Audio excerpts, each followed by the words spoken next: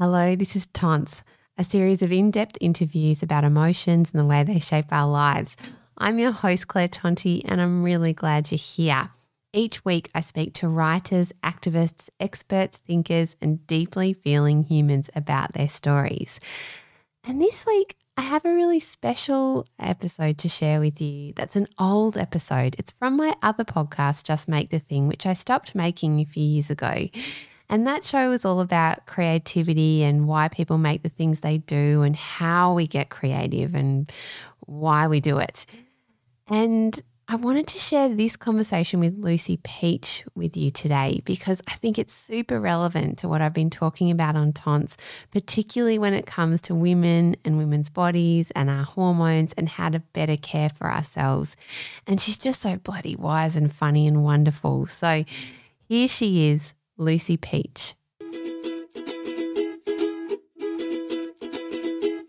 Hello, I'm Claire Tonti. This is my podcast, Just Make the Thing, a show for people who want to start a thing and keep on making it. I had the joy of talking to Lucy at her home in Perth, and we nestled up in her loft to talk about life, about womanhood, about the power of periods, about her life story and what it means to be a woman living now, about our power, about our fragility, and really about the power of periods and how we should be talking more about them. There is a bit of rage talk as well. If you are someone who is a woman or knows a woman or lives with a woman or is the parent of a woman, this episode is absolutely for you.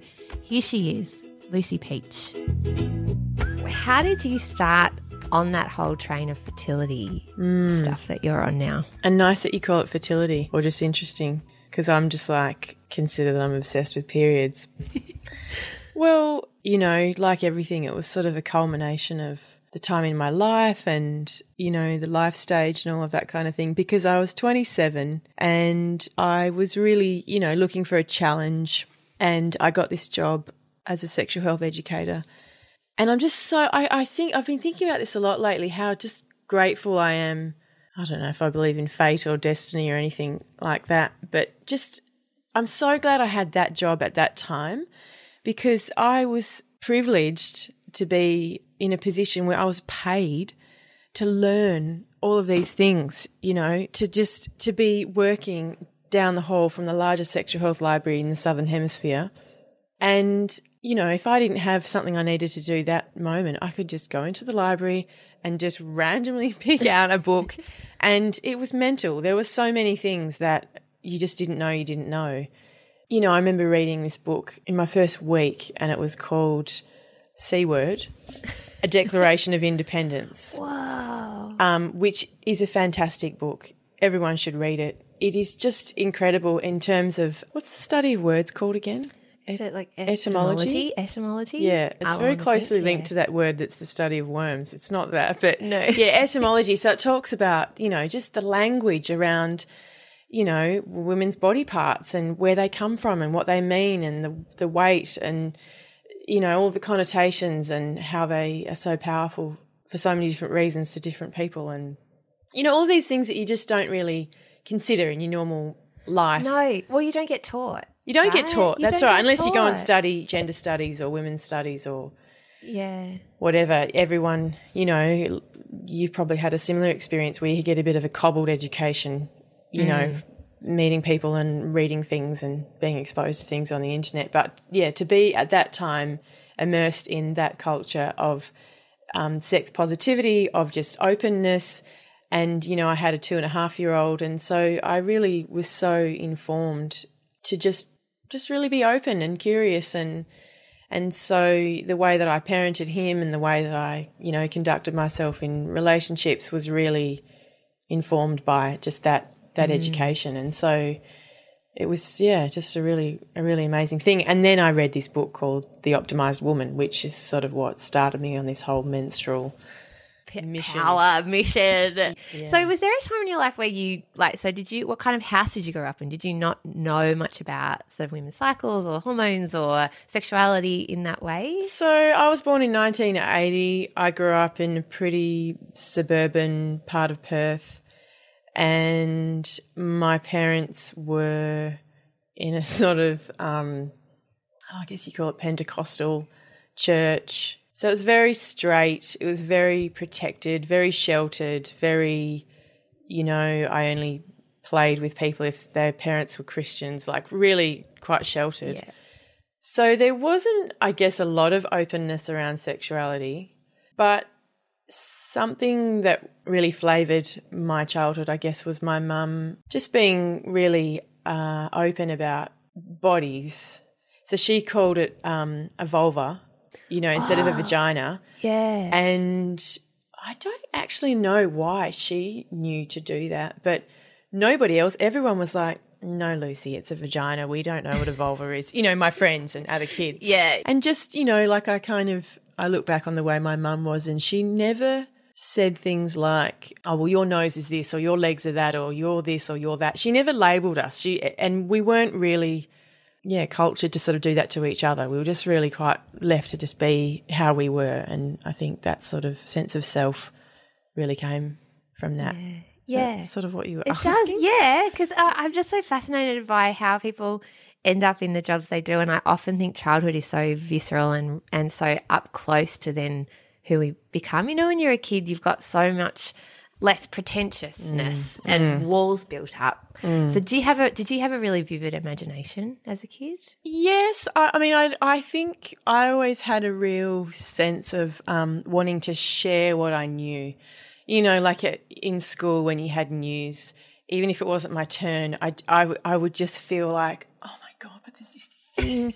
and it wasn't like, I don't know, I probably am an attention seeker, and I like, I'm a performer, so there's a bit of that. But it wasn't like I wanted to be the centre of attention. It was just that I genuinely felt that everyone would be better off if they knew this thing that I knew. And if I didn't tell them, I would just burn in my seat. You're that kid with their hand up at the back being like, oh, tell. Yes, it's my time. Yeah, it's my time. And so, I think I always, I remember my sister and I, we used to have a bath together, and we used to play this game where we'd pretend to be newsreaders, and we'd interview each other in the bath, and we'd put on our newsreader voice and about the things we'd discovered. And I guess I enjoyed that, so it's not really that big a leap from what I'm doing now. No, that doesn't sound very similar. And in the bath, that's like, the shower, the bath. Yeah, that's your where I get a lot vulva's of right ideas. there.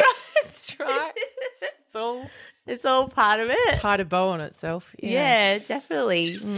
Did you find a point, because I grew up in a very Christian Catholic household as well, did you kind of have a point where you saw outside of what you had grown up in, or distanced yourself from that? It was a radical moment, actually, because like I said, when, we went to church, I went to the school that was affiliated with the church.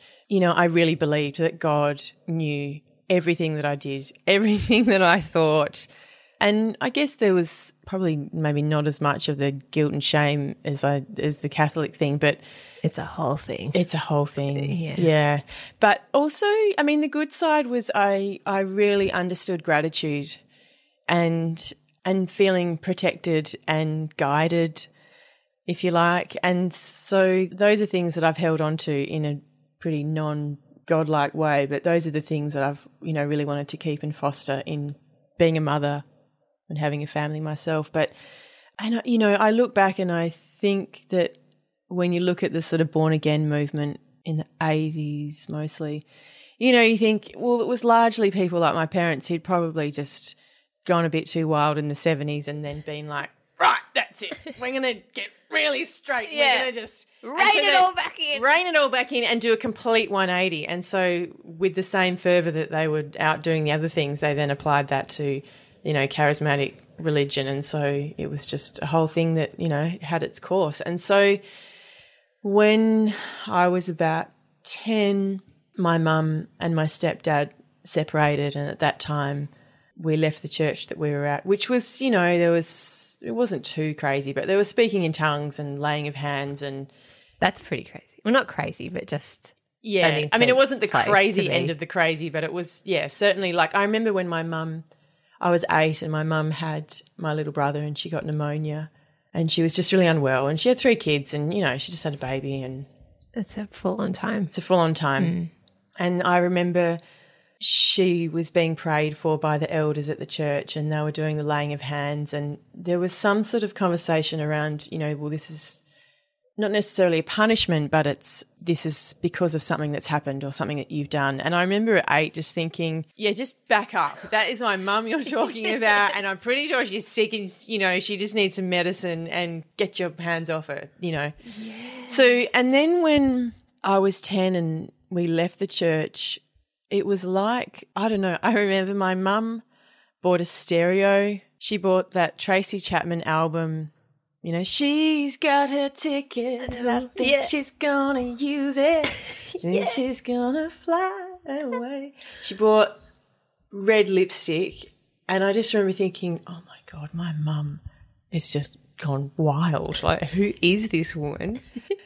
But then, as the years sort of went on, I realised actually that's who she'd been all the time, but she'd been quite sort of repressed. Or holding it back. Yeah, that's right. And to see her sort of go through that unveiling, when I was on the precipice of, entering into, I guess, early womanhood, I think was good, because I saw that you can be this and you can do that and think that and have that kind of life, or you can just say, actually, no, sorry, that I've had enough of that now, and I'm just going to try this on. So do my own thing. Sing Tracy Chapman with red lipstick. With red lipstick, yeah. I was just like, that. Wow.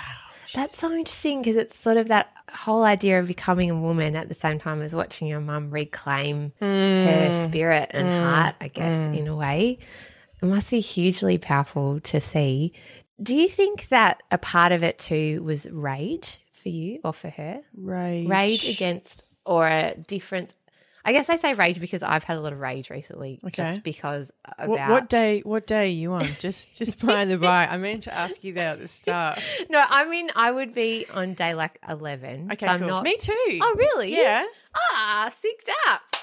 Yeah. So I'm in that like antsy, just I've got like so many bloody things to do. Yeah. I'm like, yeah, that's what I'm like. So probably hence a bit of the rage. I guess I say rage because I just at the moment feel like there's this huge feminine energy coming back. I grew up in a really Catholic household where sex was not about anything other than procreation and marriage.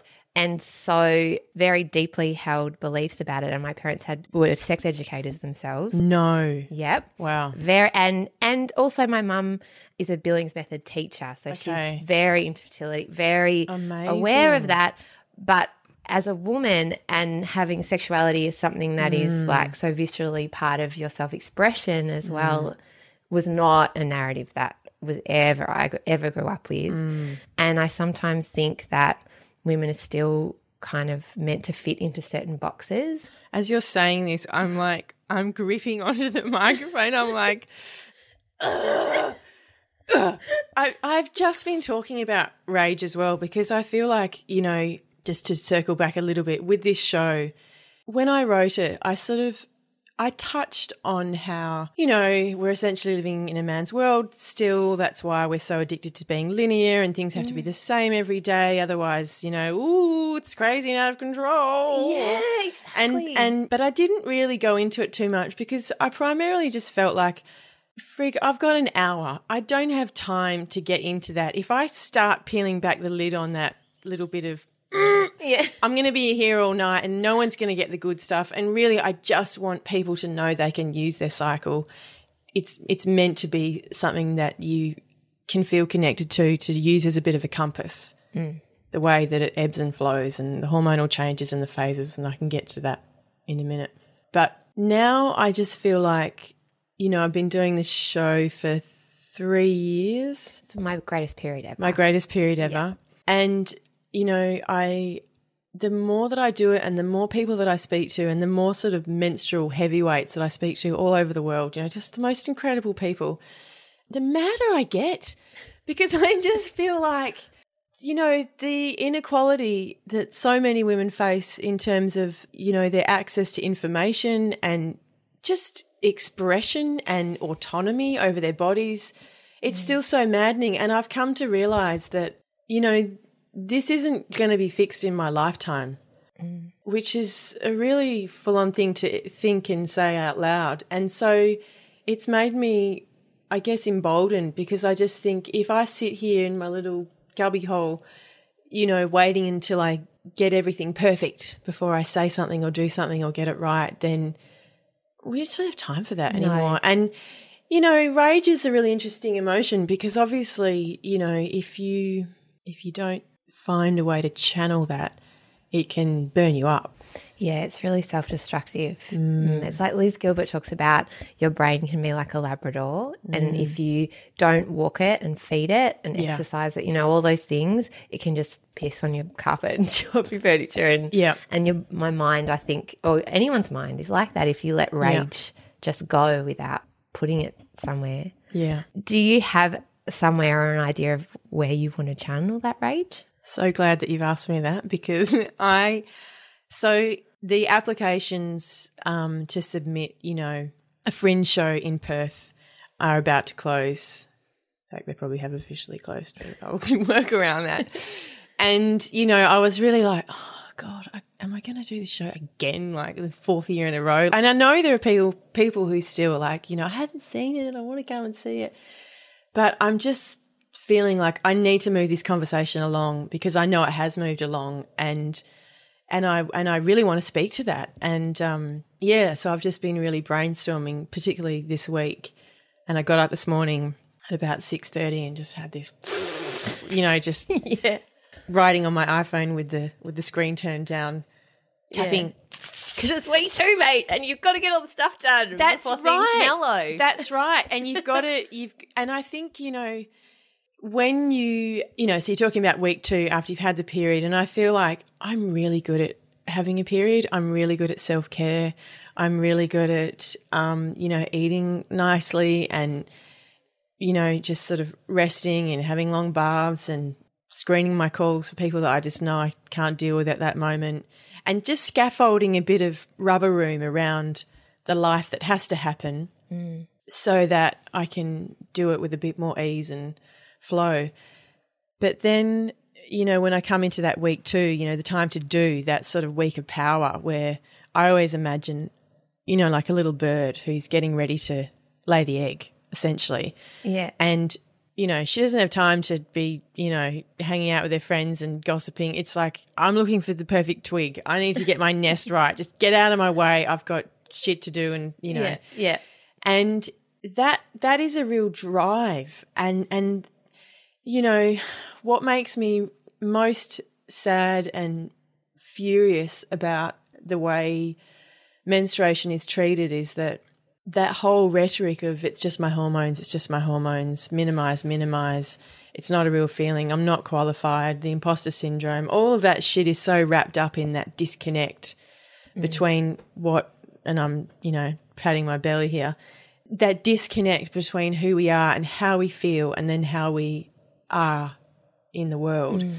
And obviously, you know, when you're premenstrual in the 4th week, there's we all know what that feels like, that fizzy kind of yeah, because you're so close to the surface. That's right. Everything is like itchy almost. Yes. Because you feel everything so intently, which is also, I guess I want to talk and ask you to kind of talk us through each week actually. Yeah. Because I think it's such an important tool and so much information that people still don't have. And I often talk to my friends about it or women and I see their faces go, what? What? And then they ask me questions and suddenly this whole part of their brain starts to open up and they start to go, oh, I'm not crazy. You know, that whole, and it only starts there and then there's so much more because I think as women, we're living, as you said, in this linear culture. And I had a thought after I watched your show and I just sat in my car and cried. And because it's such a funny, lighthearted, beautiful show. Like it's brilliant. But I watched it and I went by myself because I couldn't get anyone to come with me. And afterwards, I just sat in the car and I thought, oh my God, we are the seasons. It's going to sound so like we are the seasons. We're the world. Like Yeah, but we fucking are. That is the truth. Like yeah. internally, our bodies are functioning in the same way that the world is. The world is not linear. The world is not one way all the time, fitting into a tiny rectangular box and always the same. We're not. It's seasonal. Everything changes and it's cyclical, so we can create life and life continues and all the energy goes through. And if we lived like that, God, how much better would the world be? We wouldn't be in the climate crap. Like I could fall down a rabbit hole, but that's what I felt. It's when not I that watched much your of a show. rabbit hole. What we do to women, we do to the earth. Yes. Yeah. Yeah. And that whole, exploitation and just it is exploitation. It's this continual taking with no respect or reverence for the time to restore. And, you think the world actually needs to have a good period, to just put a hot water bottle on and some chamomile tea and turn everything down and to just actually rest. Yeah, completely. And be cherished and have that reverence. So, and I know you must talk about it all the time, but for people who don't know what we're talking about at all. Should we do a 101? Let's do a 101. What do you mean? Okay. What is your show about? All right. So basically it's based on this idea that, contrary to what we learn in school where we're just told that, you have a period now, you are a woman, you can make a baby, and here's how you manage it. End of story. Good luck. Have a nice life. Yeah. And so that is such a small part of what is actually going on. It's so reductive. It treats the whole process as though it's just a hygiene management situation that needs to be, dealt with discreetly, because heaven forbid that someone may know you're actually menstruating, right? or and there's immediately all this shame and secrecy and all that's of right. that stuff around it. That's right, and that gets embodied at some level in all of us, and it also is reductive because it means that we only think about the menstrual cycle in terms of fertility and your ability to make a baby or not make a baby. And it's so much more than that. And, because as we've said, we live in this world that really rewards and values linear consistency, any deviation from that is it's sort of treated with, suspicion or alarm, or, at worst, it's really kind of demonized. And, all of those words back in history of women being hysterical and that word comes from the word hysterectomy, right? Where women were hysterical, so they just removed their uterus or whatever. That's right. And that goes back to, ancient Latin, that whole idea of women being, just sort of unreliable and, God, chaos. Into a hideous wormhole of. Freud has a lot to answer for, but let's just not even go there. It's just too depressing, and I'll crush my cup in my hand if I.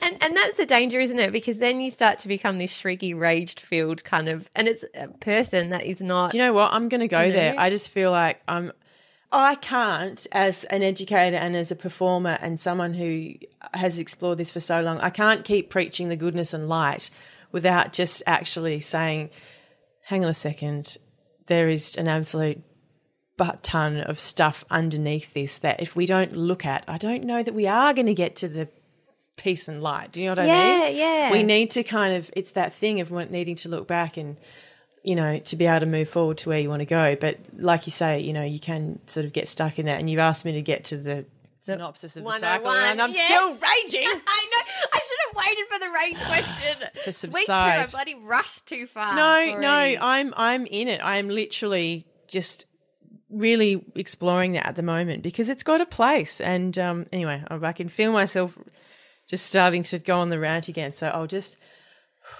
take a breath. There is, and I guess this is the problem, right? That because it's so personal and also that whole idea of, like, I grew up with an idea that feminism and feminists were a bit like out there and a bit too much and a bit over the top and and you still face that even now, that feminists are women that obviously don't care about their appearance or blah blah blah, all this extra layers, angry, intense, exactly, which is so far from what I am, what you are, what most women are. It's not about man hating at all.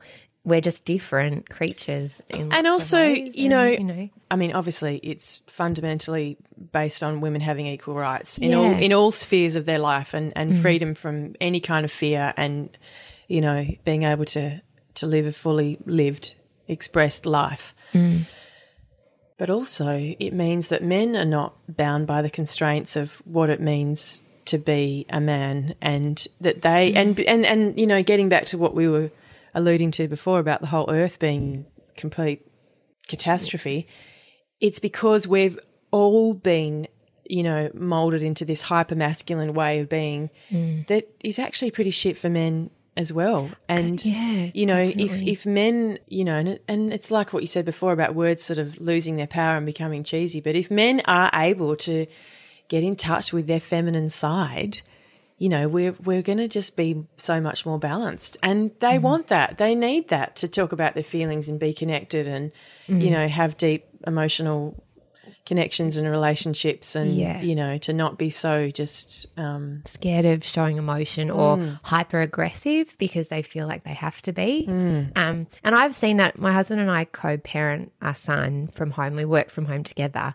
and it kind of happened that way. I've always had, my dad was really involved in the parenting too, but because James and I are both home full time, I suddenly see he is just, if not better, a parent than I am. He's so involved in our son's life, but he's there for every moment. So he sees how hard, when it's hard, when the beautiful stuff, and that means that we share everything. We share the housework, we share the mental load. Like, he books stuff, he organizes stuff, he understands when, you know, when you say the mental load to some men or people or women as well. Then you have the mental load of explaining the mental load. Yeah, exactly.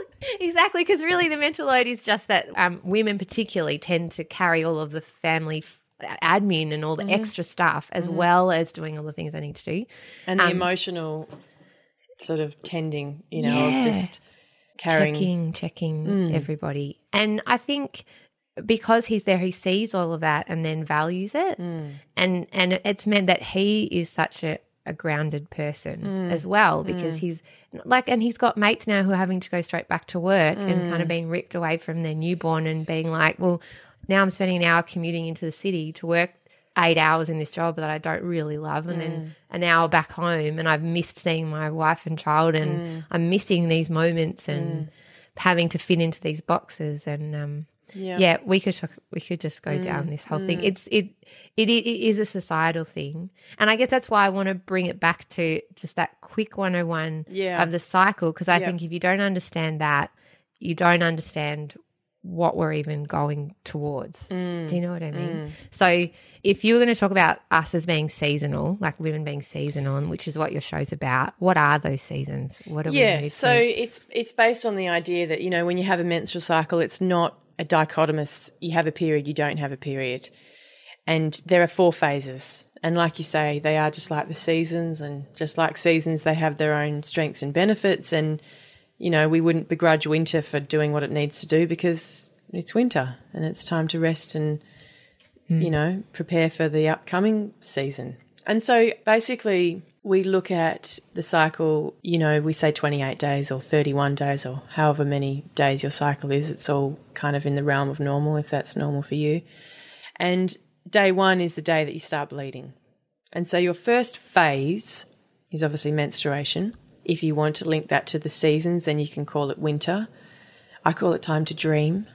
Yay. Because, you know, hormonally everything's pretty well flatlined, and it's that time to just pause. It's the time to stop before you start, and to really just, you know, return to center, return to, you know, to what is the deepest part of yourself. And, you know, it's like your body really just puts you down in a good way, to just stop and smell the metaphorical roses, as it were. So, you know, time to really rest, to nurture yourself, a time to sort of, you know, you're getting ready to start again. You're getting ready to start this whole month again. And I love the idea that you every time you have a cycle, you basically get to reinvent yourself. You basically get to say, okay, what is it that this month I really want to grow and give life to next? So just that real deep dreaming. And so time to dream, time to bleed, it's your winter. Do you swear on your podcast? Yeah. Okay, 0 fucks. Yeah. Yeah. And then as, you know, your period continues and you've done all that self-care and going slowly and doing what you need to do, your estrogen starts to creep up, and then it's your spring or your time to do. And that's, like I was saying before about the bird, just get out of my way. I've got shit to do. Things are happening. We've got fucks for days. That's the There's time. so many. They're all over the place. They're all over the shop. Yeah. And so you really want to channel them because, you know, just getting back to the rage thing, I think for a lot of people it's like if you don't have if you have a bit of sort of, oh no, that idea is a bit too big for me. That's oh no, that's a bit too fantastic. Yeah. I think that if you don't listen to whatever that thing is, you know, as in just make the thing or do the whatever. Yeah, if you don't listen to that, then that is like your most powerful superwoman self coming to you in all of her glory with, you know, backlit and big hair and a silver platter and saying, here, Claire, here is your quest. And you saying, oh, no, Not really. Not really. I'm an imposter. I can't put that on. I wouldn't wear that. Yeah. And then can you imagine how she would feel? That Athena warrior goddess who comes to you with this absolute quest and you've rejected that, and she's like, ugh, how dare you? And I reckon a lot of frustration because before I sang, before I had a baby, I kind of knew I had something big in me, but I just didn't know what it was, and I struggled with that, and I did feel that frustration of like, and it's almost like, you know, imagine spring, and then you don't plant anything, and then you come to summer, and you're like, well, where's my fruit salad, and where's my flower garden, where's my party, and it's like you actually feel a bit of a mourning because you haven't got to really celebrate the most powerful, amazing, kick-ass parts of yourself. So, yeah, spring, time to do, fucks for days, getting ready to ovulate, that is the time to back yourself. And it's probably the most masculine part of the cycle where you're really just building up to something big and fantastic, and you need to lay the plans down, get the things happening, write the lists, tick the boxes, start exercising, just build your fire, basically. Yeah. And so we're now at about, you know, day 14 if you were on a 28-day cycle. So people think that you ovulate at day 14 no matter how long your cycle is, but it's a really important distinction to make that you ovulate about 14 days before your period comes, which your mum would be, you know, well aware of. Yes. So if you've got a 30-day cycle, you'll probably ovulate at day 16, which is what I do. So that do phase with the fucks for days, getting ready to ovulate, that's where the rubber room is in the cycle. That's the longest phase that we have. Once Thank estrogen, God. yeah, exactly, right? Once estrogen peaks, you also have a little shot of testosterone to really like just push that egg out into the world, and then boom, that is like you're into summer. You're into the most, you know, fantastic kind of expressive, emotionally generous, abundant time, and you're still, you know, riding high from the superhuman strength of the do phase, but you just, the edges have softened a little bit, and you've got, I mean, I find when I'm in the do phase, like now, if Richard, my husband's sort of, you know, really comes to me for some emotional support and, you know, wants to talk about something, I'm looking at my God. Yeah. Yep. Okay, great. How'd that make you feel? Okay. All right. I've got to, yep. Yeah. I don't have it in me. I'm just like, I've got things to do. You know what I mean? And I'm always like, I haven't mowed the lawn yet.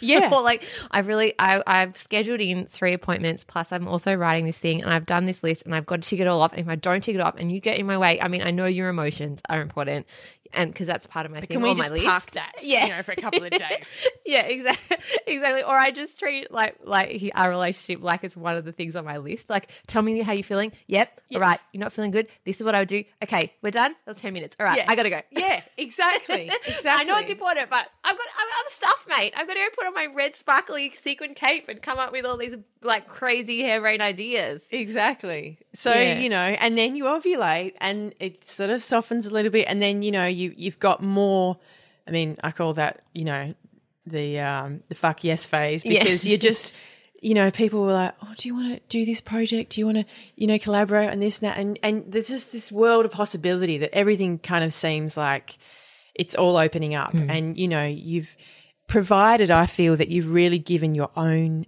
secret special dream a good run, then you've got more in the tank to give to others, you know. But I've found, yeah, if I don't really honour that thing that I'm trying to do for myself, that's my kind of, you know, path, then I don't feel as generous in week 3 at ovulation, because I'm sort of still trying to make up for that other thing, you know. Yeah.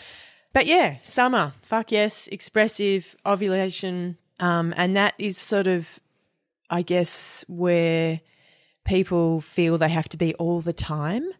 And so I think our summer, fuck yes, you know, goddess maiden gets pretty exhausted, because that is where we just feel like we have to be all the time. Everything to everybody, constantly pumping out muffins and children and ideas and emotional availability. And, you know, it's bullshit. It's like, yes, that is a part of us, and it's a really important part of us.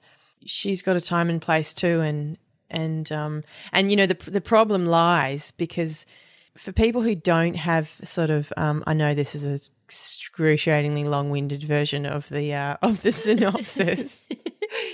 But for people who maybe aren't as in tune with their cycle, they know they're having a period, then they know things pick up, and then it's kind of like, oh yeah, this is the real me. And now look at me go. And this sense of fullness and expansion, and just like, I am just amazing, you know, really kind of kicks off. And then after, you know, the ovulation hormones start to sort of wear off, because we've got progesterone, we've got estrogen. Yeah. It's all on. It's an absolute party.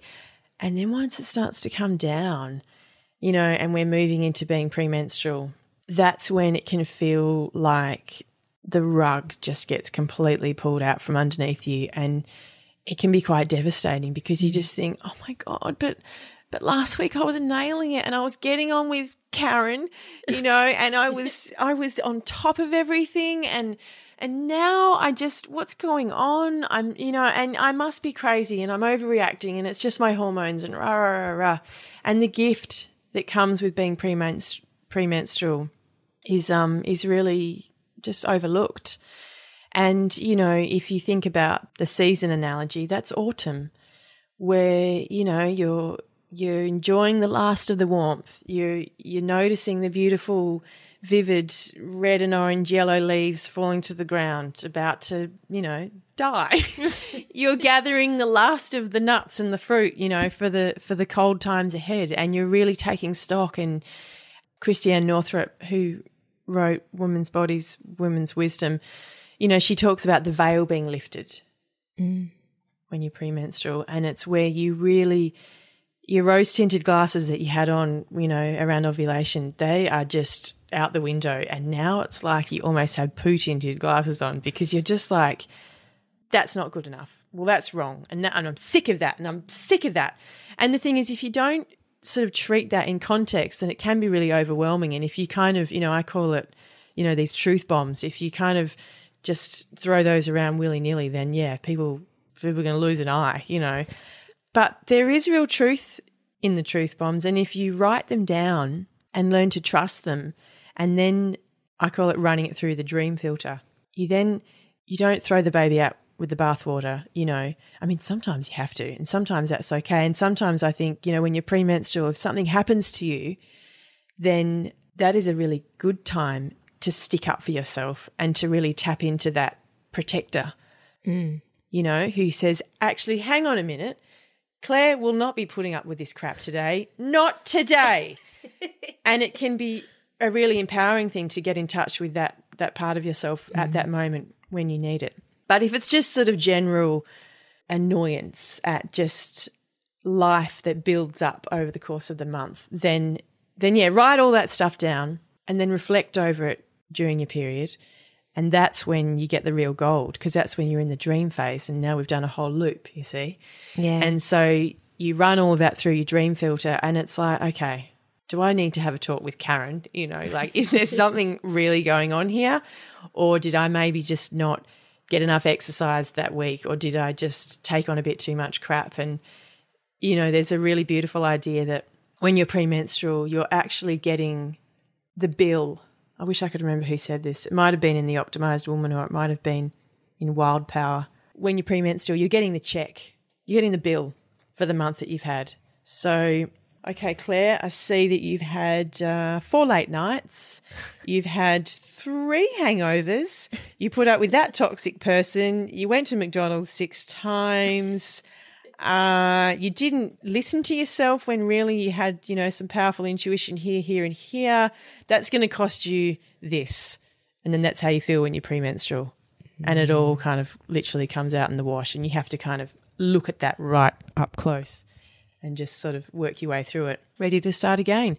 And that is, the cycle, and it's this pretty amazing thing to just, tap into, to really look at all the parts of yourself and to meet them every month, to kind of go a little deeper and get to know them all and give them a chance, like Liz Gilbert says, to run off the chain and get a good exercise. Yeah. I know what you mean, to like exercise your brain out there. And I think you touched on something then which I think is really true, that you have to look after yourself and to do that you need to exercise and eat well and all of those things, because otherwise things become impossible and untenable in the house that your brain lives in. Do you ever get exhausted by the fact that we do this every month, or do you love it?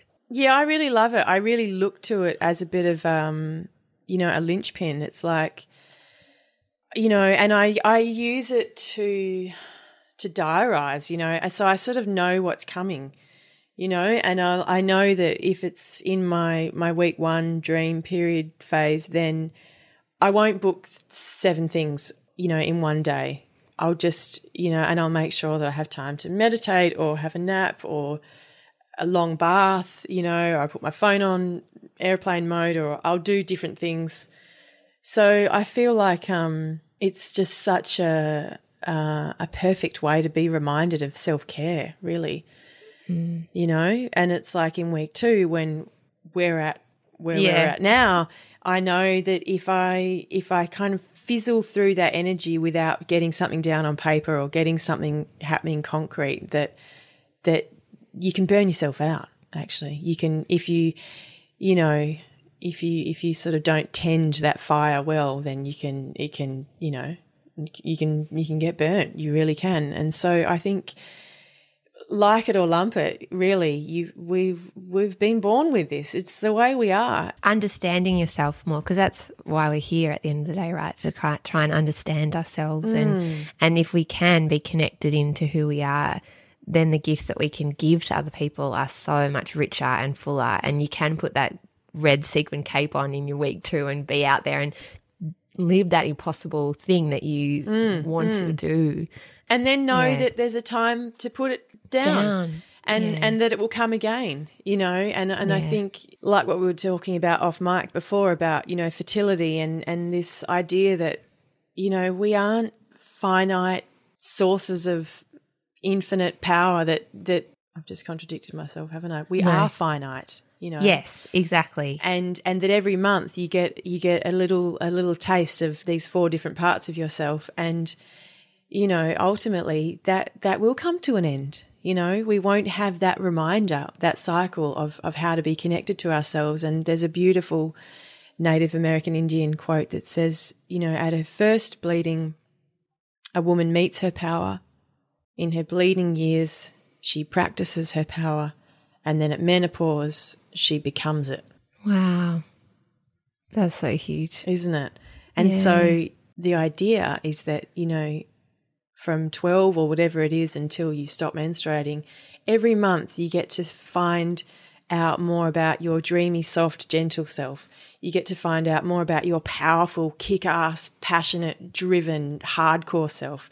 You get to find out more about your sweet, sensual, expressive, playful, celebratory, joyful self.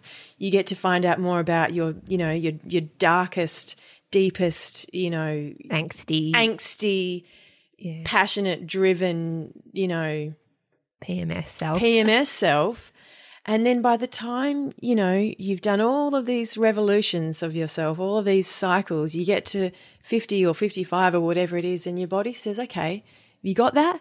Because now you don't need that to remind you. You have become that, and now you don't, you know, you're unencumbered from the reproductive responsibility of being, you know, potentially fertile, and then you go into the next part of your life, you know, the crone years or the wise woman, and you've got all that in you, you know, and then that's that's life. That's life, mate. We've solved it. Yeah, That's it. Let's turn the mics off. We're done. Get in the box. It's a wonderful way of thinking about it, because I do think we live in a culture that sometimes thinks about aging as a terrible thing, and we're trying as best we can as women. Or there's all this messaging out there that, you know, don't age, don't look your age, Be don't 6 forever. Yeah, exactly, and speak like you're like a younger person, and be kind of insecure about yourself, and seeing women as they age. And if women are quite confident and out there as they age too, they can be then talked about quite negatively as well.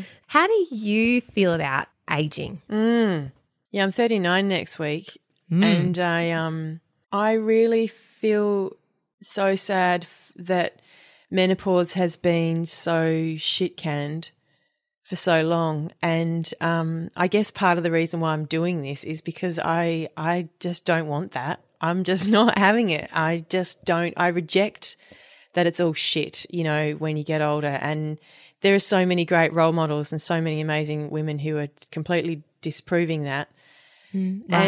Like who? Well, I mean, Christiane Northrup, for one, she's written some amazing stuff around menopause. Lara Briden, who wrote The Period Repair Manual, is writing a book about perimenopause. Alexander Pope and Shani Hugo Wurlitzer, who wrote Wild Power, are writing a book about menopause currently. And there's just so much going on around creating a different narrative and a different story. And, you know, something that I really love is that story around the orca whales. And so they are one of the only other creatures that experience menopause. I didn't know that. Yeah. Wow. And still have quite a long life after their fertile years. And so there's what's called the grandmother effect, because without the grandmother orcas, the young males in particular really suffer. So the grandmothers are the ones who say, well, come down this channel and this is where the water is better and this is where the food is, and don't go there, there's the baddies, and here it's nice and warm. And they have what's called, they are the repository of the ecological wisdom, and it is in their advantage, you know, as a species, to be passing on that ecological wisdom as opposed to just continually pumping out, you know, kids. That's right. Whales. Yeah. And so this idea that actually, you know, that is their value, is their wisdom, and they stay alive for so much longer, not to keep having babies, but to pass on that wisdom, without which the young males in particular, they die earlier. They actually die earlier. And, you know, there is, such a beautiful synergy with that, with women. I think that, you know, we really need our elders now more than ever. We need our elders. We need to be minded. We need to be shown the way, really. And so I really am looking forward to that journey and to, taking my place as an older woman. And, you know, one day, I mean, older woman, what does that even mean? I don't know. Woman that has lived many more years. Yes. Yeah. But I guess that it's such a refreshing thing to hear, because I think often with all of the social media stuff, we can get really caught up in the idea of having to stay eternally young. But, it's being stuck in one place, which is so contrary to, you know, life. Yes, and the planet, and that's right, all of that stuff. And it's like what I was saying with, you know, when you don't really use your spring phase, your dew phase, your pre-ovulatory phase, you know, then when you come to summer, you know, because it's cyclical, right? And something that they talk about in Wild Power a lot is, if you're having a sort of issue with one part of your cycle, look to the phase before that for the answer in fixing that part. So if you're getting to your dew phase and you're like, actually, I have stuff all energy. I don't feel like conquering the world. I feel exhausted. I feel spent. I feel unmotivated. I feel flat. It's like, well, okay, go back to your dream phase, to winter. How did you love yourself when you had your period? Did you stop and have a rest? Did you get to bed a little bit earlier? Did you spend too much of yourself on something that actually was emotionally, energetically expensive that you couldn't really afford? You know, did you rock up to spring with nothing, you know? Yeah. And so this idea of needing to be eternally, 15 and youthful and without wrinkles or any evidence of having smiled once in your life is so indicative of this arrested development in that girl phase. And I think, I hope that in living as fully as I can in the phase that I am in, when I am in it, that when I get to 50, I will say, good, I want to be 50. I want to stop doing those things and spending energy in that way. I'm ready to spend it in this way because I've done that and I have fully been in that moment, in that time, doing what I was meant to be doing. And I think that for so long, we've been denied our place in society. We've been denied positions of power. We've been denied autonomy and the responsibility that we naturally are meant to have and execute, over our domains and environments and the world and the care, that we've been imbued with having, we haven't been able to do. So we're kind of stuck in this infantile sort of, girl phase that we're meant to just be in forever. We never get to fully develop and step into that feminine power and role. And to me, there's a link between that sort of neutering of our power and then having to stay as though we're eternally 12 young forever. Yeah. Yeah, absolutely. Because I think that until we can have equal amounts of men and women in positions of power to make decisions for our planet and our country and our society, because I grew up often feeling like I didn't fit, like the way that I was too loud or too spiky or too, I don't know, emotional, which you hear a lot, which isn't just about being like too loud or crying all the time or something. It's about really having this deep-seated feeling like my whole being is not fitting in with the way that other people or the culture is expecting me to be, but yet feeling like when you're in the environment or in the natural world that you feel like you belong there. But then there's this huge disconnect between the way that we live culturally in society, in our modern way of living, and then the way that we feel when we're with the earth and the seasons. And I just, for a long, long time, I was trying to figure out why it is that I would feel that kind of itchy all the time or annoyed and too much or strange. And I think it is really that, and not that men can't feel that too, but I think women are so deeply connected into the way that the world moves and is, and that if we are living disconnected from that. And so you can't help but feel kind of too much or too big, or the things that you say are too soft. Because you're literally or a square peg in a round hole. Literally. Yeah. Yeah, exactly. And you can kind of see the way we could be, and the powers that be at the moment. Most of the wealth in the world is owned by men. The way that our whole power structures are set up are run by men that don't see the value of living more holistically. And I feel like it's changing, but I don't know if it will be fast enough.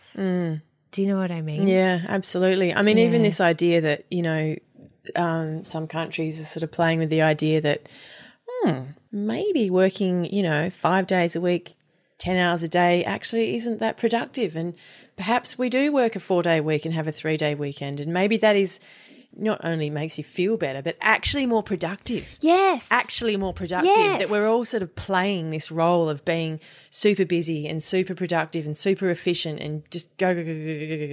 And actually we're just running around like headless chicken, Yeah, just all emailing each other back all the time with like more emails saying how busy we are for what? And that's how I feel, running the company that we do. I get so much done some days, particularly in my week 2, and then other days not so much done.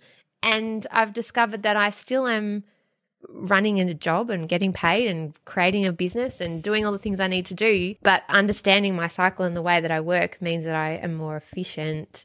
And I don't think people always think, oh, you work really hard because you work for yourself. Well, yes, I do, but I don't think I can get done in 2 hours what I need to get done and then have the day to do other things. Swing while you're winning. Yeah. But then I look at friends who work for like 8 hours a day and they're like, oh, yeah, but we had a long lunch here. And then I sat and read some emails and I looked at Facebook and then I talked to Jared by the water cooler and I did this and I did, and how much of that day is travel time and BS stuff. So anyway, we could talk about this for so long. Oh my God. A couple of other things I wanted to ask you before we finish. One was obviously the rain here is so beautiful. I heard the rain coming on. It's so lovely. This is a bit of a personal question. I had a miscarriage maybe 2 years ago now and was completely shocked and floored by what the experience was like. For you, I know you said you've had 2 miscarriages. What has it taught you about yourself and your body? And yeah, so they were both relative, 6 weeks and 5 weeks. So really early, which a lot of people will say and sort of minimise. But it's obviously, it's part of the cycle. It really, really is. And I was really surprised to have the first one, devastated really, because I wanted to get pregnant. And it was the first time that I guess I just didn't know what was going on. It was a completely foreign experience. It was really painful. I mean, the doctor had said, yes, you're having a miscarriage, go home, you might have a bit of pain. But it was full on. It was like labour contractions. And, yeah, just the grief was just insurmountable, at the time. And then what no one tells you is that you just keep on bleeding, right? So after sort of 3 days, I thought, okay, well, I mean, it just was, so tiny and it wasn't meant to be, and maybe there was some anomaly and it's better this way, and you tell yourself all of the things. And I mentally was sort of like, okay, all right, hurry up, ready to move on and start trying and get over it and whatever. And then you keep bleeding, and then you keep bleeding, and then you keep bleeding. And then I had, this, I think it was called a hemorrhagic cyst on my ovary, and it was just like, just one thing after the other. And I think I was bleeding for about 42 days or something.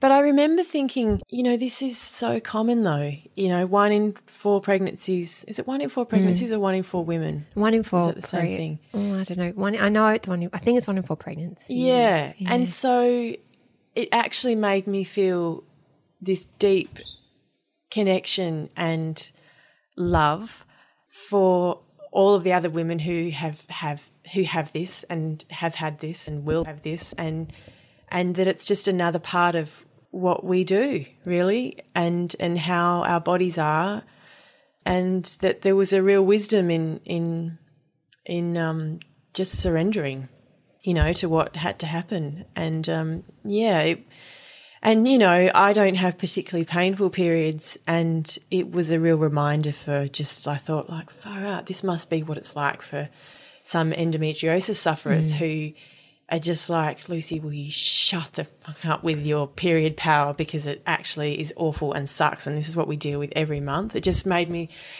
just feel, I don't know, I guess tenderized is probably not a very nice choice of words, but it did. It made me really just feel, so much for just the female experience, and what that means. Yeah, it's a thing that until it happens to you, you think you don't really think about or think is common. Yeah, and I just sort of thought, oh, that won't happen to me because, my mum's had 6 kids and I'm sure I'll be super fertile and it'll all just be a dream run, and so it was a real shock. And then when I had another one, I was like, oh, bummer. But it wasn't as bad as the first one because I sort of knew what to expect. I knew that what I was going to feel physically, and I cleared the decks and, got hot water bottles and just really made a little nest for myself in my bed and you know, got some good people around me and then went through the motions, you know. Yeah, I guess. Felt the feelings. Yes, it's that whole thing, isn't it, about having gone through something, there's so much that you gain in perspective and understanding. So then when you do it again, I'm thinking about having like kids as well, like the first time you go through labour as opposed to maybe the fourth time you go through labour and what you learn. I was really surprised about it too, that it was like labour pains. Yeah. Which obviously makes sense. But you just, it was such a visceral experience and we just don't talk about it. In that way. Sometimes we say, well, it happens to 1 in 4 and we don't tell anyone for 12 weeks because it might happen. But and even that, it's bullshit because it's like, you know, you're feeling sick, you can't tell anybody because, you know, what if you don't, you know, it doesn't continue. And then, you know, if you do have a miscarriage, you know, you've got to go and get scans and you've got to do all of these things and you've got to take time out and make excuses to work. And it's this whole life that you then deny as well, you know. And it's like for people that are even saying trying to get pregnant, it kind of rankles me because I imagine this sort of sweating like it's like it's time. It's not very sexy. No. But even that, it's like just, you know, that time between ovulation and then your period coming where you're like, well, am I pregnant? Am I premenstrual? That, you know, where you're just in that space of kind of waiting and not knowing. And, how many women who are sort of between, you know, 25 to 45 are in that holding pen that can't say anything because they don't want to jinx it and they – do you know? It's and feel like they can't talk to people about it and exactly. Like we had told everybody and that I was pregnant because I'm just that sort of person. I feel like if I'm holding something and trying to be secretive, I feel like – just can't, like I can't talk to, I just don't feel like myself. I have to get it out. Yeah. And but when it happened to me, it meant that then because people knew, I could just tell them, and some people maybe didn't want to know, but then I told them anyway. And in the end, it was this beautiful lot of support because people then understand and see what you're going through, and you don't feel like you're suffering away in silence. That's and there's a grief that still comes. I still grieve. Yeah. I think. I wonder if you still carry that. Totally. I mean, I had, you know, one of my best friends was pregnant at the same time and we were imagining going to school together and you know, I had my first child when I was 25 and no one was having kids back then. So, you know, I remember going to mother's group and just feeling like, oh my God, who are these people? Like I didn't really find a group of women. So I have this sort of fantasy that this time, you know, I'll have the village and we'll be doing batch cooking and, you know, complaining about our cracked nipples together and rah, rah, rah. And now her little boy, you know, he's 6 months old. I'm going to celebrate his 6-month birthday on Monday and give him his first lamb chop, you know. And it's like, it's this bittersweet thing, you know, that I would have had a little, little person. But I think that is, you know, getting back to the cycle, every month we let go, you know, you let go, you build up life again, you let go, you build up life again. We constantly, it's like the moon, you constantly in this state of, you know, expanding and then contracting.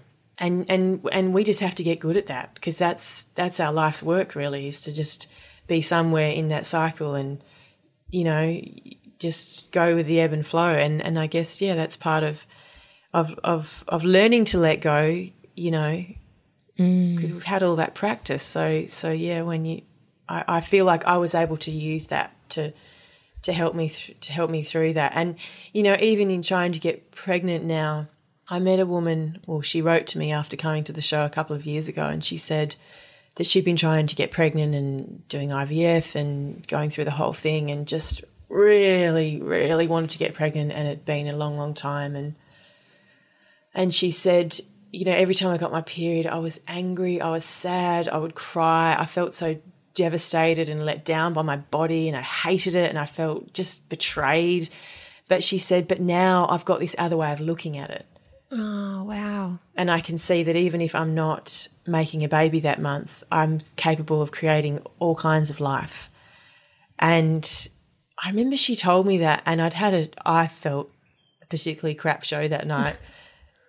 But it really hit me, the enormity of what she'd experienced and how powerful that was. And then when I had a miscarriage, I really understood that.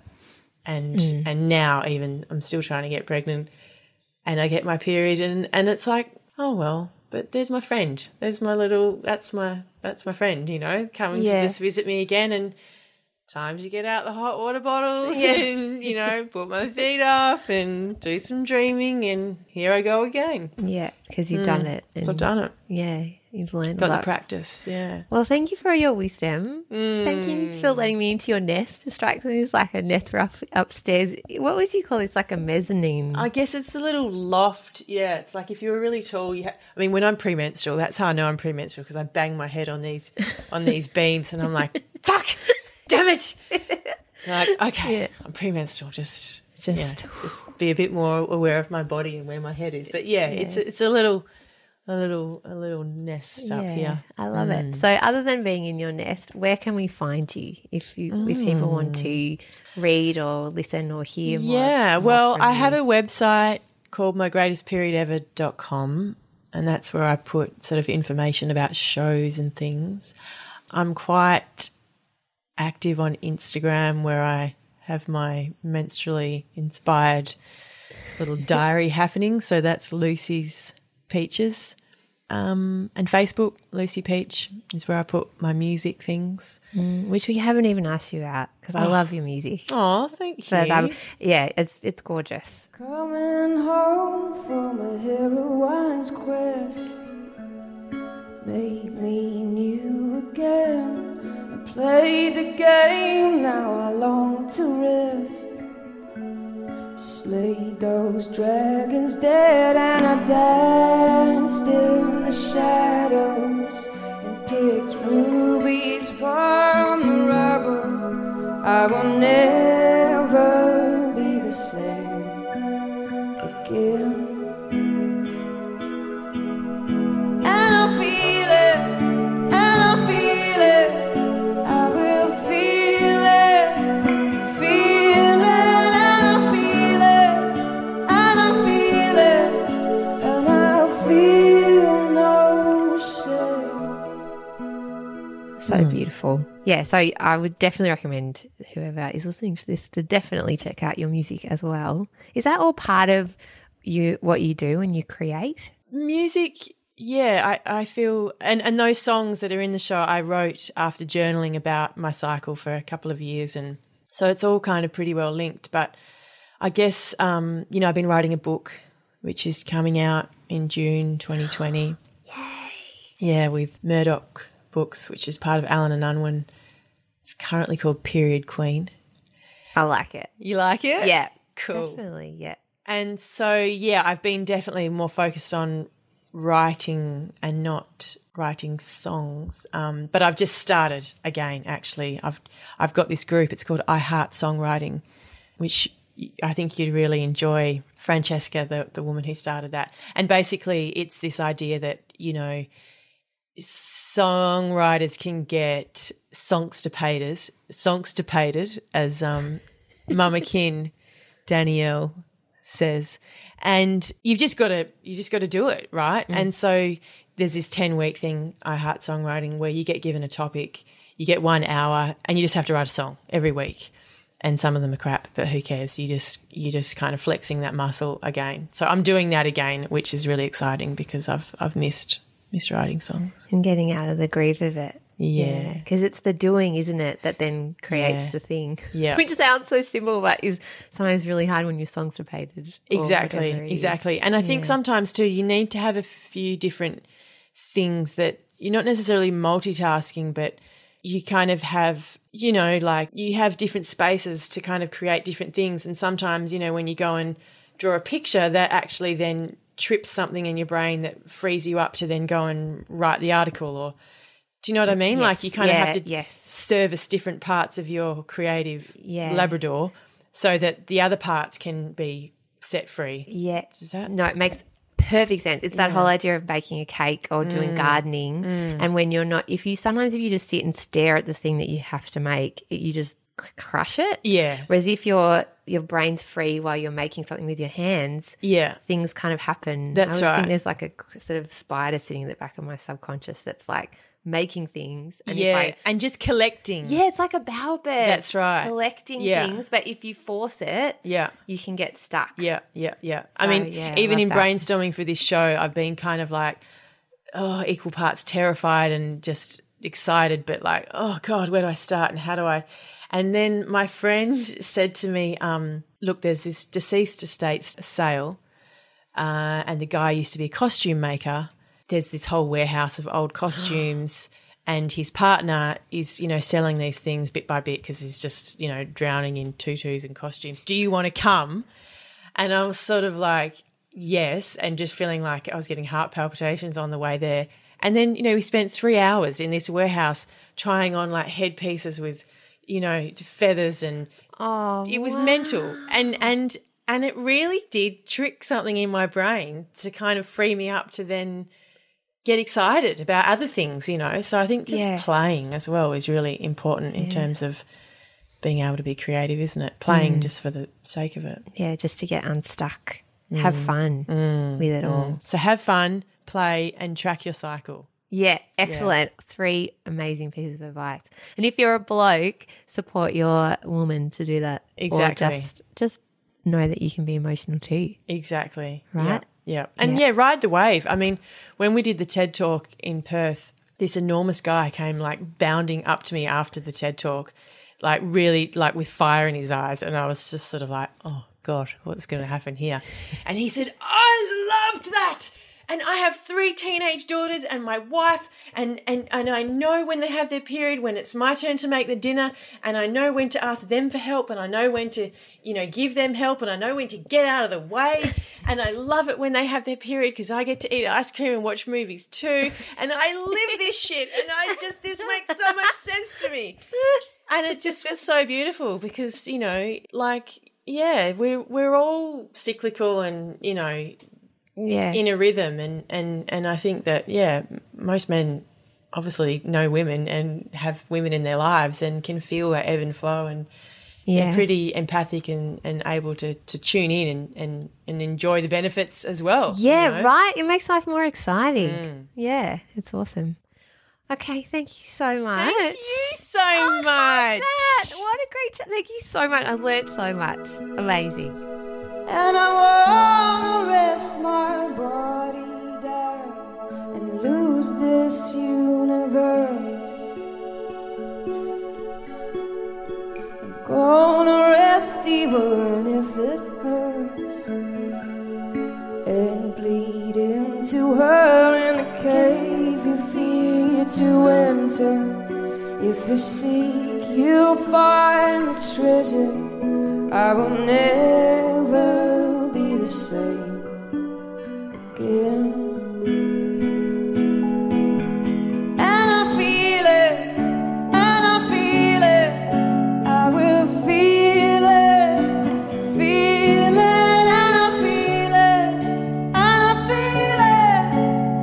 I feel no shame, it's in my blood, magic. It's in my blood, magic. It's in my blood.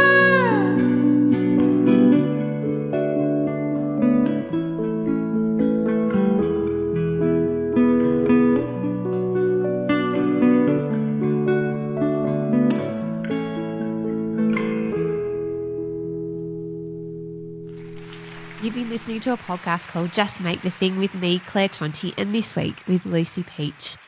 Gosh, what a joy this woman is to talk to. I could have talked to her all day. I almost wanted to ask her to just be my friend at the end of it because she's spectacular in her thoughts and in her actions and what she brings to the world. Her music is also brilliant. We didn't talk much about that in this episode, but her music is wonderful and I love listening to her. So go over and find her on Spotify, Lucy Peach. And if you can, go and see her live. Go see My Greatest Period Ever or go and watch her perform. She's often performing at festivals all over the country. All right. For more shows just like this one, you can scroll back through the feed. I have interviews with the wonderful singer Claire Bowditch, with comedian Will Anderson, with the writers of Rosehaven, Silly Piccola and Luke McGregor, with Chanel Lutev, my wonderful pal, where we talk about being a woman and life and creativity and all the things in between. One of my favourite episodes is also where I talk to my husband, James, about how he makes stuff.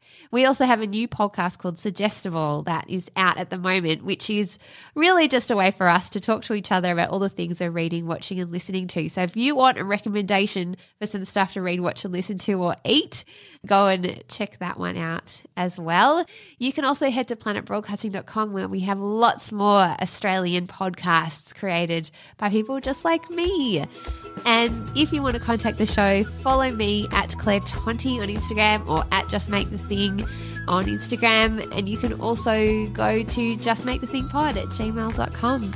All right. Thank you, as always, to the incredible Sir Robert Collins, who has edited this show. And I'll talk to you soon. Bye. I would like to acknowledge the traditional owners of the land on which I create, speak and write today, the Wurundjeri people of the Kulin Nation, and pay my respect. Everybody in your crew identifies as either Big Mac Burger, McNuggets, or McCrispy Sandwich. But you're the Filet-O-Fish Sandwich all day. That crispy fish, that savory tartar sauce, that melty cheese, that pillowy bun. Yeah, you get it. Every time. And if you love the Filet-O-Fish, right now you can catch 2 of the classics you love for just $6. Limited time only. Price and participation may vary. Cannot be combined with any other offer. Single item at regular price. Ba-da-ba-ba-ba. Join us today during the Jeep Celebration event. Right now, get 20% below MSRP for an average of $15,178 under MSRP on the purchase of a 2023 Jeep Grand Cherokee Overland 4xE or Summit 4xE.